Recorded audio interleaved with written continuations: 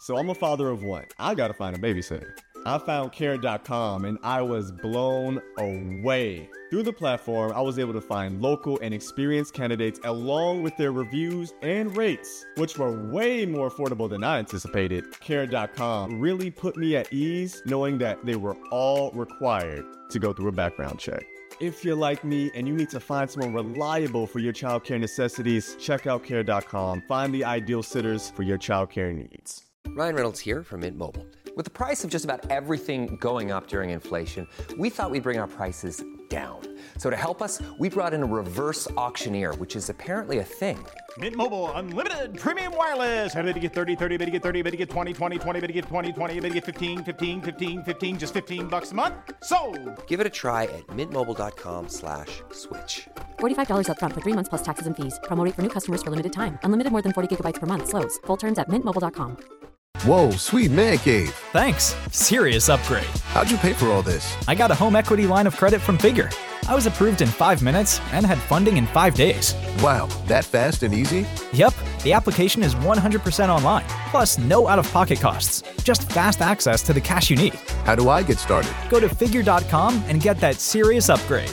Figure Lending LLC, DBA Figure, Equal Opportunity Lender, NMLS 1717824. Terms and conditions apply. Visit Figure.com for more information. For licensing information, go to www.nmlsconsumeraccess.org.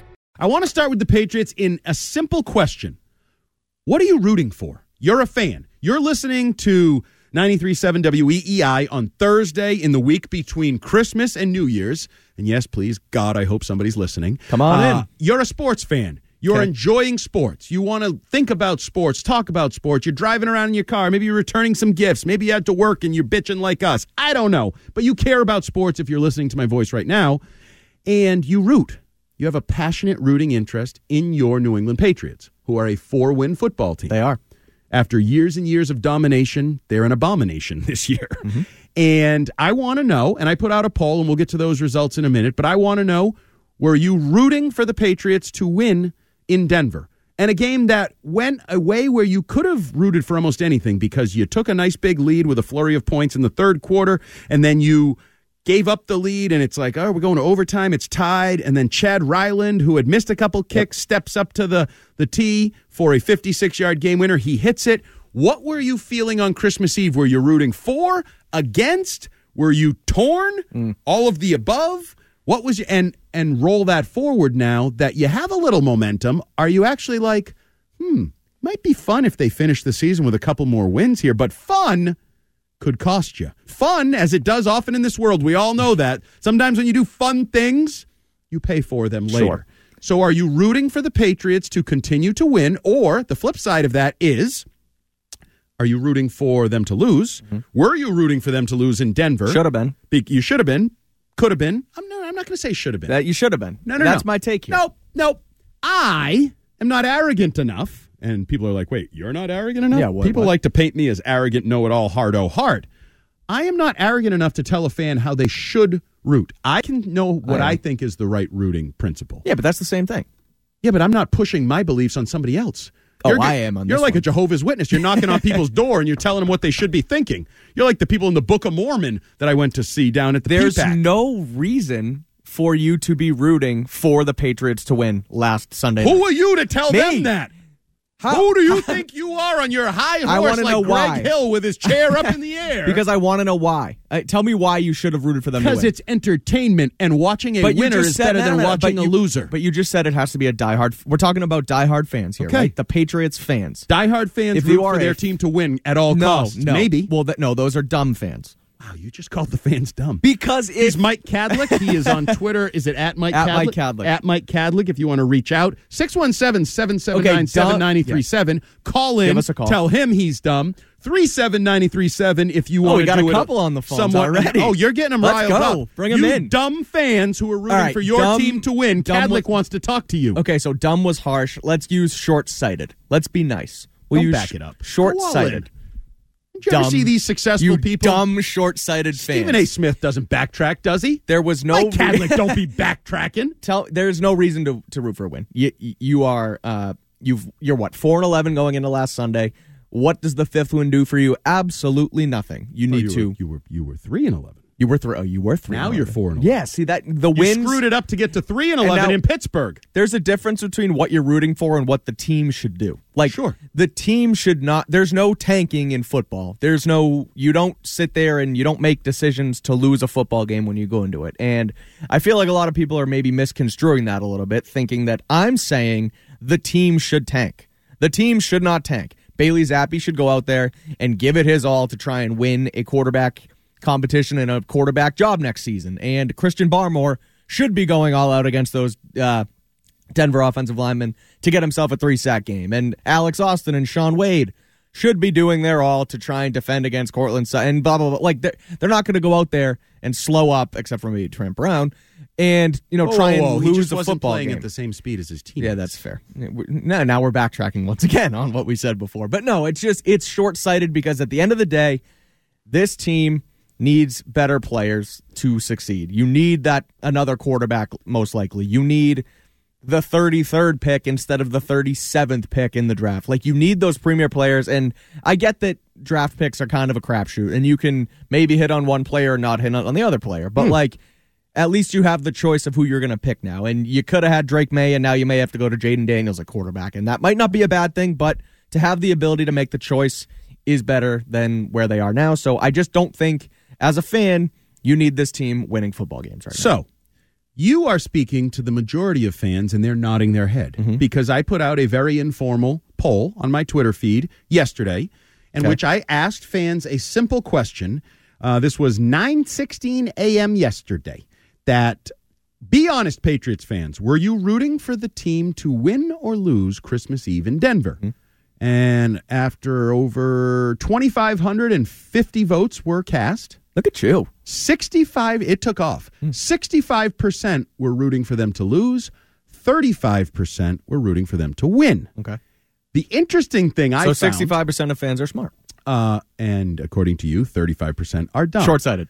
The interesting thing I found was in a lot of the comments and the off-shot fights that started sort of their own, and then I'm still added, so I'm reading these people fight it out on Twitter, this is very polarizing. It is very black and white, and black doesn't see white, and white doesn't see black. I'm not making this a racial thing. I don't know why I said that. That's just a phrase. We'll get into Bill O'Brien and Alabama quarterbacks later if we want to talk race.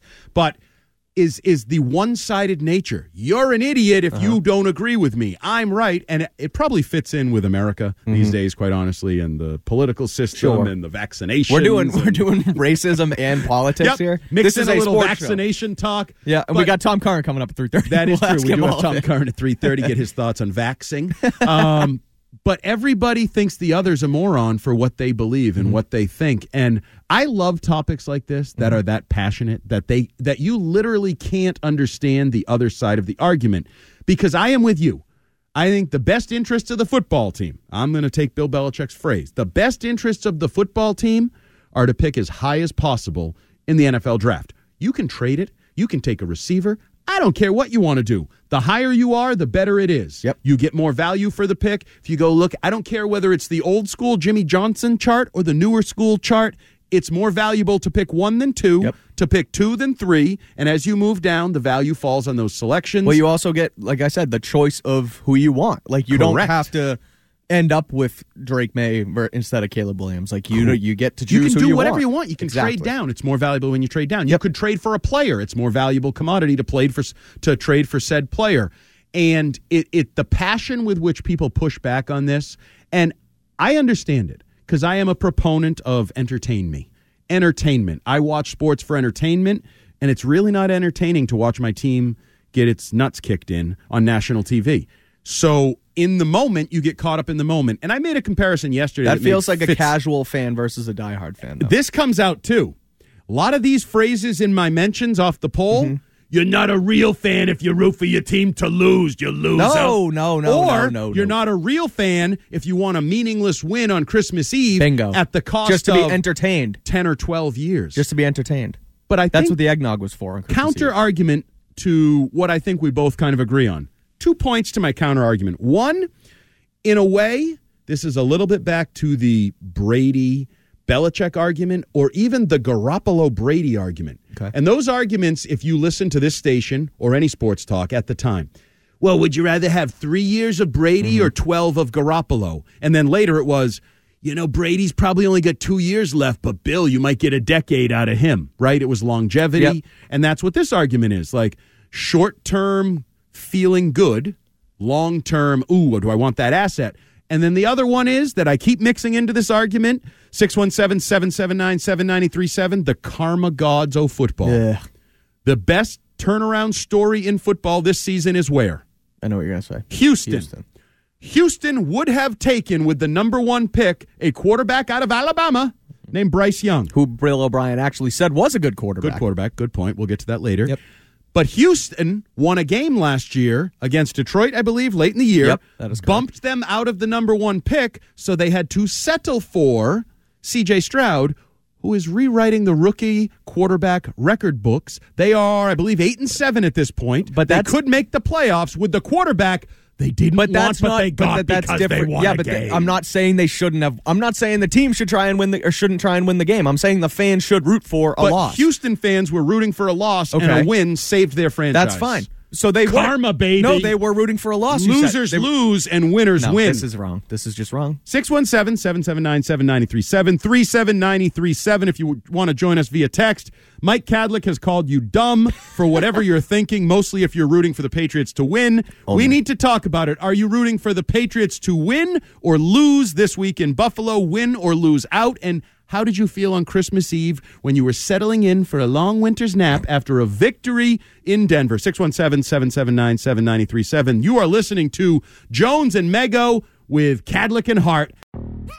Yo, Trey. Kevin, what's up, man? I've been thinking, what would have happened if the NBA never vetoes the Chris Paul trade to the Lakers and we get CP3 in the same backcourt as Kobe in LA? Well, you get a very happy Jack Nicholson, for sure. And the Lakers probably win a bunch more championships. CP3 finally gets a ring or 2 or 3, and the Kardashian empire is forever altered. What did you just say? Hey, everybody, I'm Trey Wingo. And I'm Kevin Frazier, and we're teaming up on a new weekly sports podcast from Wondery, Alternate Routes. As former Sports Center anchors and current sports obsessives, we're consumed by all the what-if questions that make being a sports fan so excruciatingly fun. If you're like us, then you also live and die on the fallout from every drop pass. Or play call. Each week on Alternate Routes, we'll take a flashpoint in sports, break down what actually happened, then explore every alternate scenario and the ripple effects it would have caused. Follow Alternate Routes on the Wondery app or wherever you get your podcasts. You can listen early and ad-free right now by joining Wondery Plus.